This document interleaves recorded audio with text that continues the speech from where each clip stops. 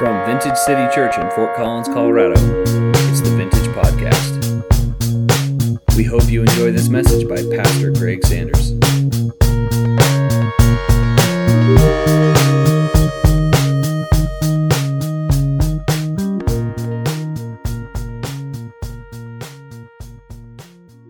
Pastor Gary talked about giving last week, and for me, giving is financial for sure in Scripture, but it's also giving of our gifts and giving of our time, and all of us can do that.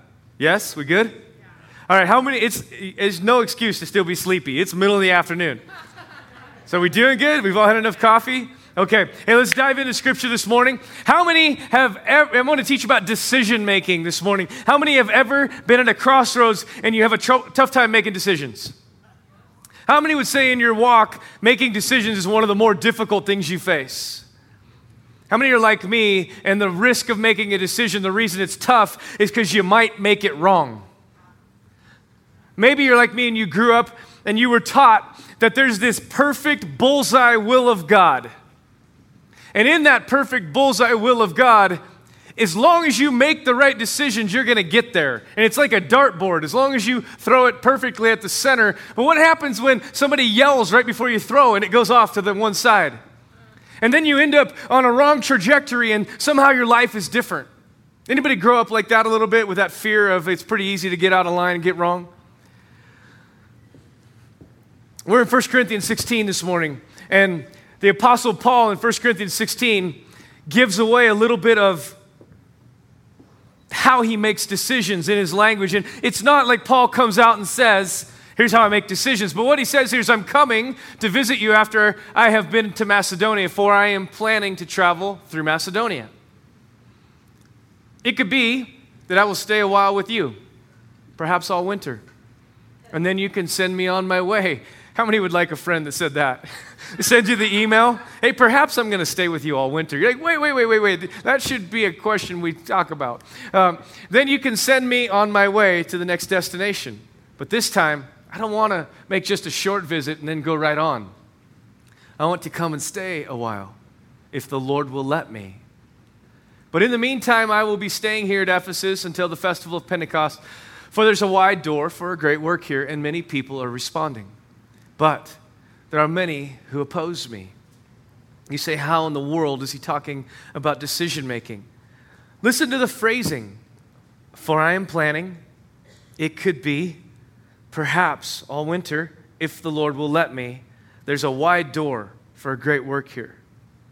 And what we see is that the Apostle Paul is sharing what I would call, if I was going to put a title on this teaching, I don't really title teachings much. I leave that to the team that posts them to the podcast.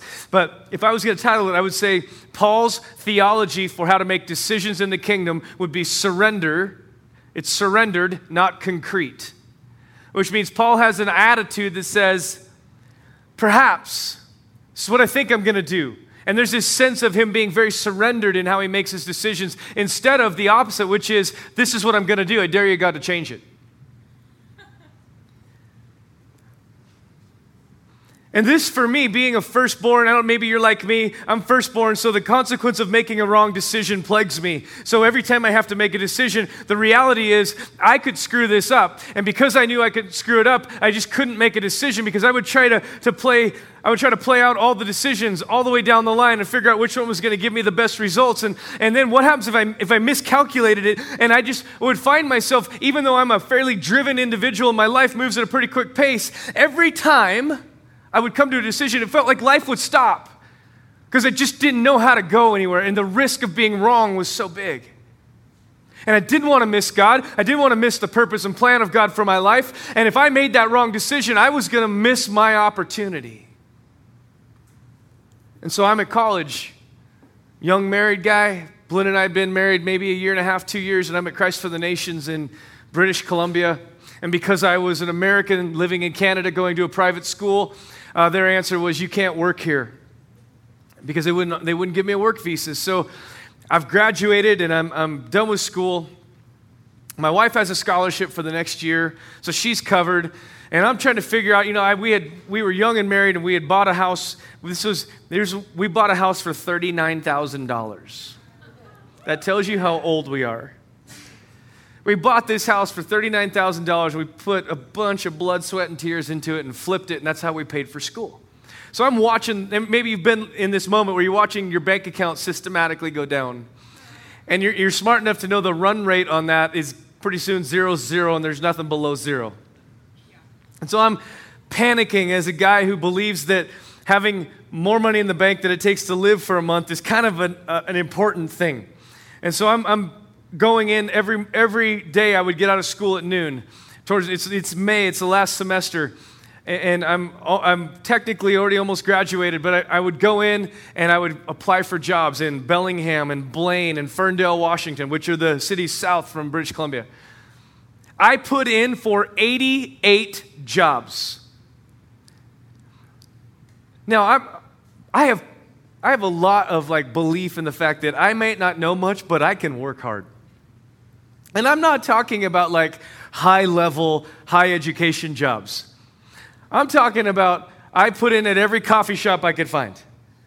I went to Starbucks and put in 9 different Starbucks resumes, and one of the managers looks at me and says this after the interview: "I just don't think you're really a coffee person." And I held that and remembered it. That's why we serve Bindle.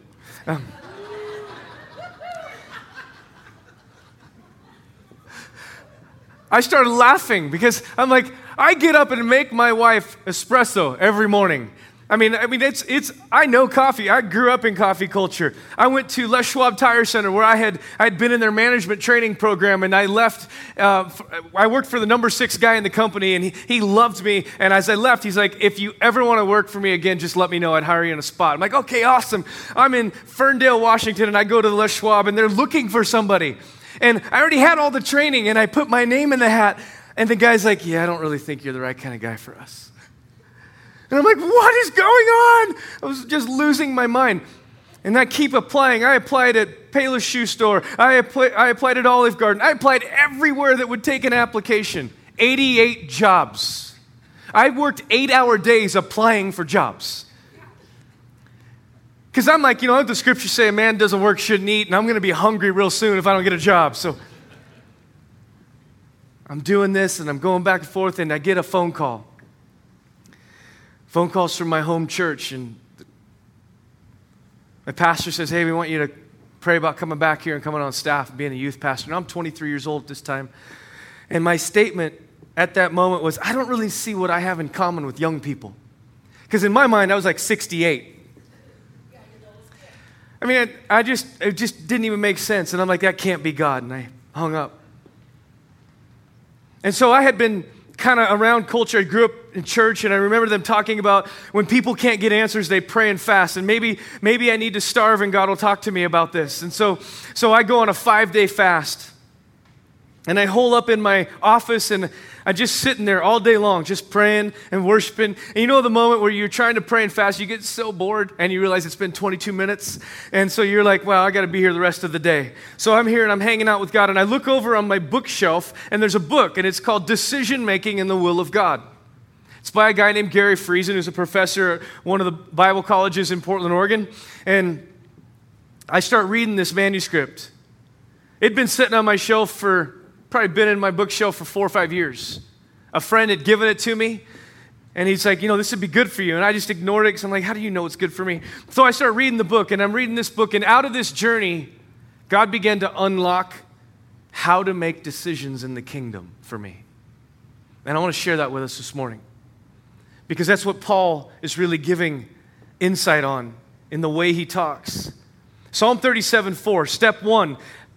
For when we come to a place, a crossroads, where we have to make a decision, we got to know step 1 in the kingdom. Take delight in the Lord, and he will give you your heart's desires. This phrase, take delight, literally, the Hebrew means luxury or luxurious. It literally means to find a place of comfort. I would say it's the idea that cold winter night when you're sitting down watching TV and you grab that fleece blanket and you wrap it around yourself and you just kind of want to snuggle into it. That's the idea here of sitting with the Lord, allowing just his character, his nature to envelop you.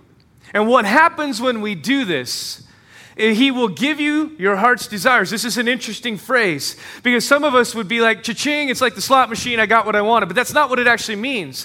What it means is he actually begins to place into your life desire. In other words, you start to want what God wants you to want.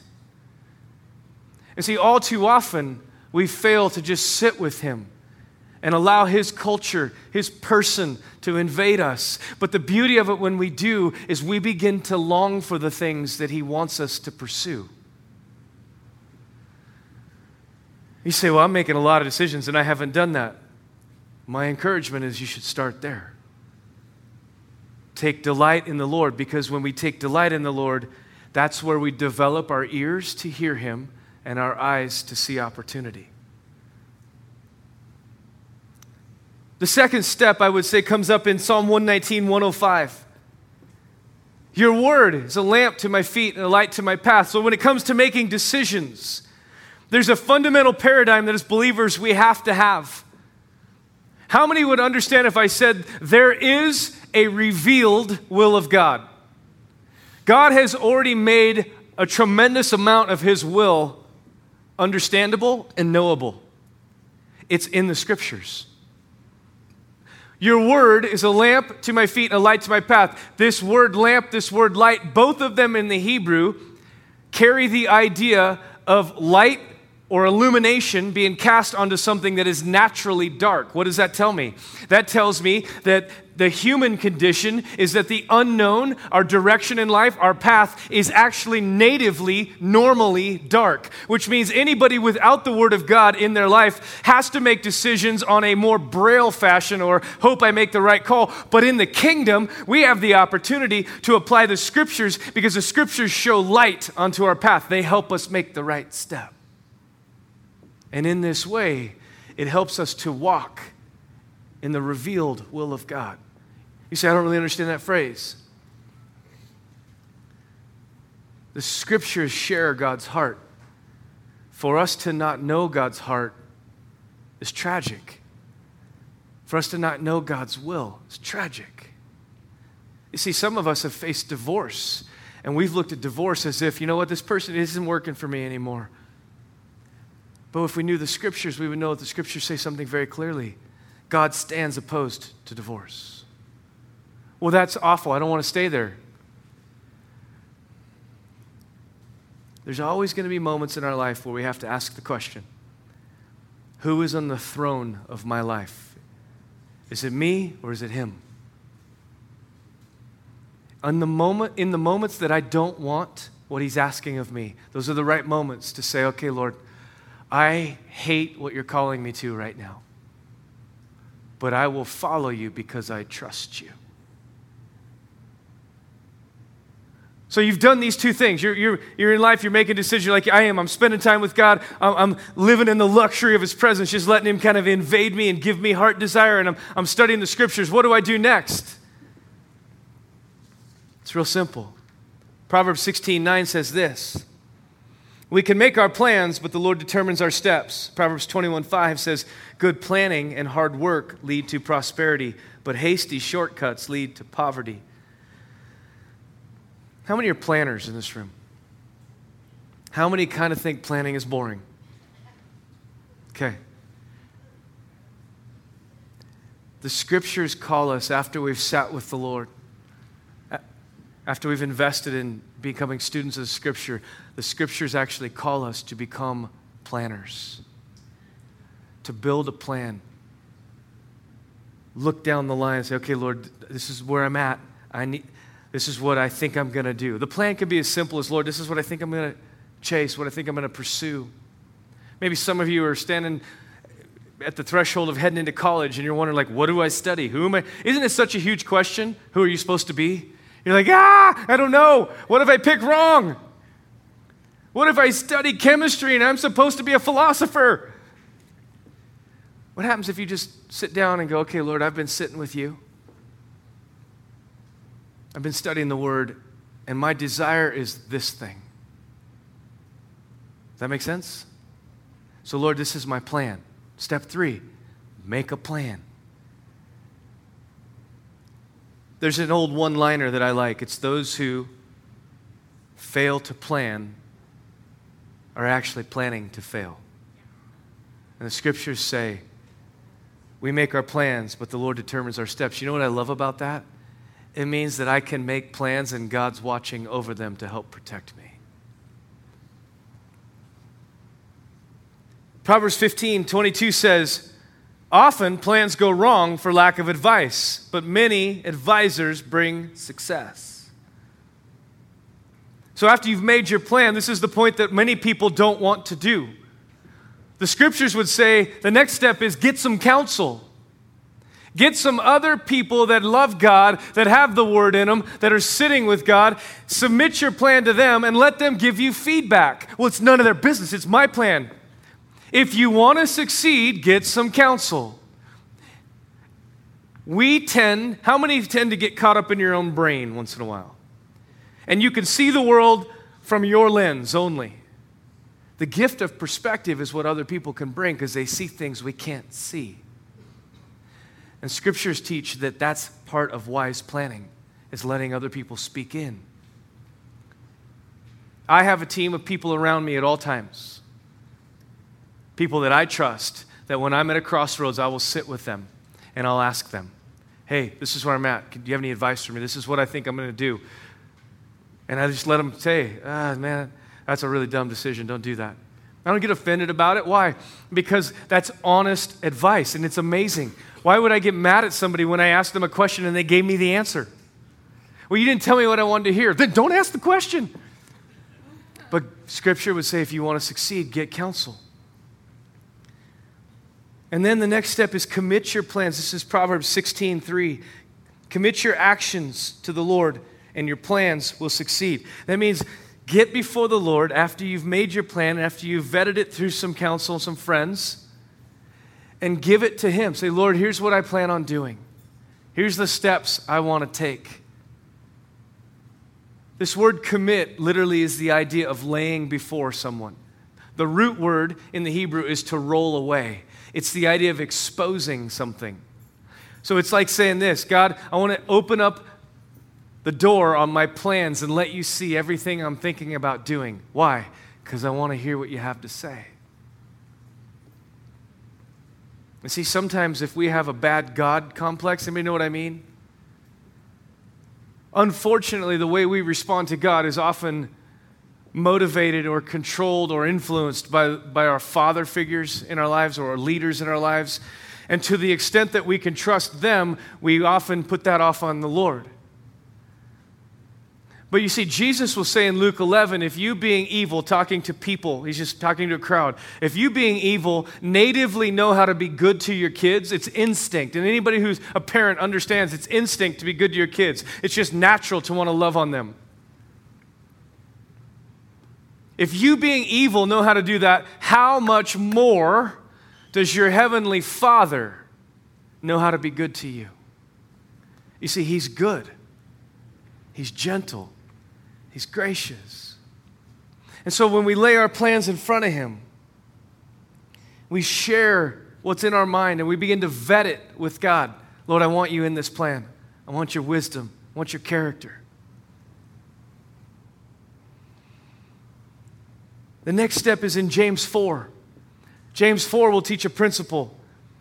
Look here, you people who say, today or tomorrow we're going to a certain town and we will stay there a year. We will do business there and make a profit. James's response to that, how do you know what will happen tomorrow? For your life is like the morning fog. It's here a little while and then it's gone.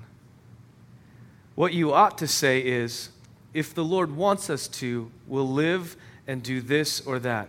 Otherwise, you're boasting about your plans, and such boasting is evil. So James's answer is, hey, live surrendered. Live with the awareness that God's watching over your life.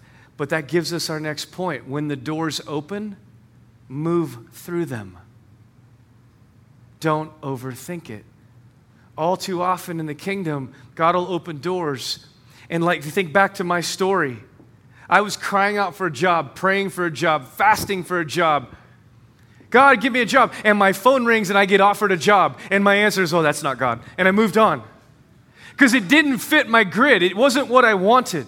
I didn't want to go back to my hometown. I didn't want to be where I'd come from. I wanted to go to Africa. God could have picked up the phone and said, will you come to Africa? Will you serve orphans? I'd be like, yeah, I'm in. But the moment he calls me to go back to my hometown and serve the people I grew up with, I'm like, oh, no way, Lord, I know them. I don't like them. I don't want to go there.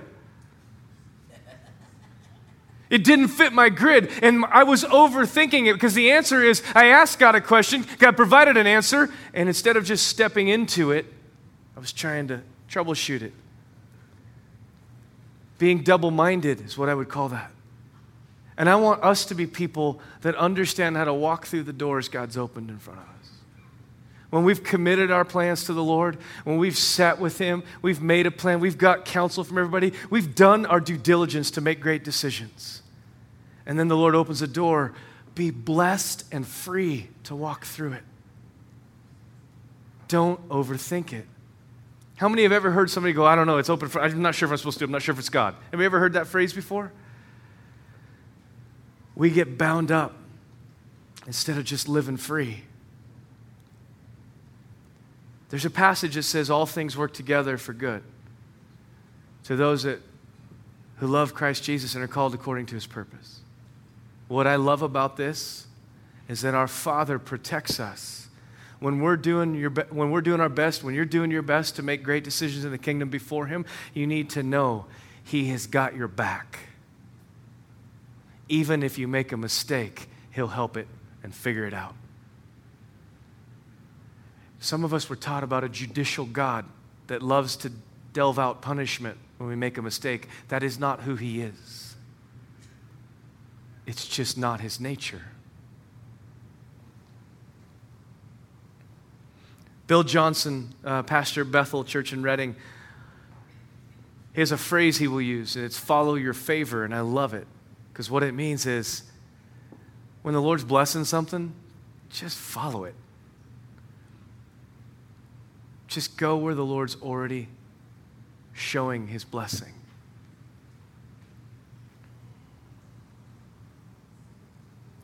The last point, the one I think is, maybe last two. I think I got time for two. This is probably the biggest ticket for a lot of us. How many sometimes wonder when things go bad, did I miss God? Just a couple of us? Wow. How many just try not to think about anything right now because it's too late and you're hungry? Paul makes a statement. There's a wide door for effective ministry. There's a wide door for good ministry here. Many people are responding. And then he says this phrase, but there are many who oppose me. He uses the same phrase, many people are responding, many people oppose me. Almost gets the idea that it's 50-50. Some days are good, some days are bad. And I would love to say it this way. In the midst of making great decisions in the kingdom, one of the things we have to know and we have to understand is that opposition doesn't mean you made a wrong decision. Because there are times where opposition and opportunity are both legitimate aspects of God's will. Why would He put me in a situation that's bad? Jesus learns obedience to the Father through the things He suffers, which means there are seasons that are tough. And it's not because our Father's out to get us, it's because He wants to bless us with something that would be impossible to learn without that season. And the only time that I would doubt that is if I doubted His character towards me is good. But as long as I remember His statement in Jeremiah to a people who are in captivity, they're slaves. He says to them, look, I know what I have planned for you. Blessing, not cursing, a future and a hope. Don't take your eyes off of me. Trust me. I got this. So sometimes when things get tough, I want us to remember opposition doesn't mean we made a wrong decision. Last thing I think we got to remember in the midst of this is, how many have ever played cards? I can't believe you asked that in church. I thought that was sin. No, how many have just ever played cards? You played something that involves a suit where you trump something. There's one card in the deck and it wins every hand. There are times where I think the Holy Spirit does that, where He will step in and He'll interrupt your life, Paul has a moment like that in Acts 16, and it says that next Paul and Silas traveled through the area of Phrygia and Galatia because the Holy Spirit had told them not to go into the province of Asia at that time. And then coming to the borders of Mysia, they headed for the province of Bithynia, but again, the Spirit of Jesus wouldn't let them go. So instead, they went through Mysia to the city of Troas. But that night, Paul had a vision. He saw a man from Macedonia in northern Greece pleading with him, "Come over here and help us." So we decided to leave for Macedonia at once, for we could only conclude that God was calling us to preach the good news there. I would say this: be sensitive to Holy Spirit interruptions. Leave space in your life for the Holy Spirit to interrupt and speak. That doesn't mean, here's my problem. I see most of the church live point 8, be sensitive to Holy Spirit interruption, as if it's the first place to make decisions from. And God has given us the scriptures and a revealed will, so we are people that can make good decisions in the kingdom, and He wants us to live open to the Holy Spirit's interruption, but not become so weak-minded that we have to have the Holy Spirit interrupt us and lead us. One of my Bible college professors, a guy named Paul Versh, used to say this all the time: it's much easier to steer a moving car than a parked one. If you found yourself so afraid of failing that you've decided to not make any decisions, I would submit to you, you just don't understand the scriptural process of how to make a decision. Because God doesn't want us sitting idle, terrified to fail. He is for us, not against us. We are called to be overcomers. People that go out, you might have business ideas, things that have been brewing in your heart. Go through this process, surrender them to the Lord, and if the Lord breathes on that thing, go kill it for God. Go do the things God's called you to do. Go out into the marketplace and be the people God's called us to be, and walk in a confidence saying, my Father's for us, not against us. He's teaching me how to make great decisions because He wants me to succeed. Amen? You guys doing okay? Yeah. Let's stand this morning.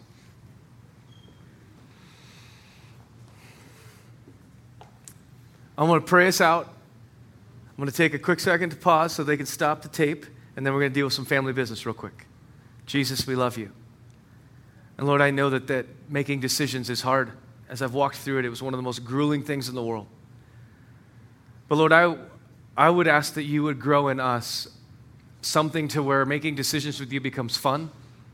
It becomes a place for us to gain intimacy with You and learn more about who You are. It becomes a place where You teach us more about who we are. Jesus, we just invite You into every aspect of our life. For every decision we're going to make, we ask that You would grow us and teach us how to do it well so we can reflect You really well to the world around us. We live in a city we love, but this city needs to see Your people killing it. And we cry out for that wisdom, that grace, and that anointing on this house. In Jesus' name, amen. Thanks for listening. For more great content, please visit us on the web at vintagecitychurch.com.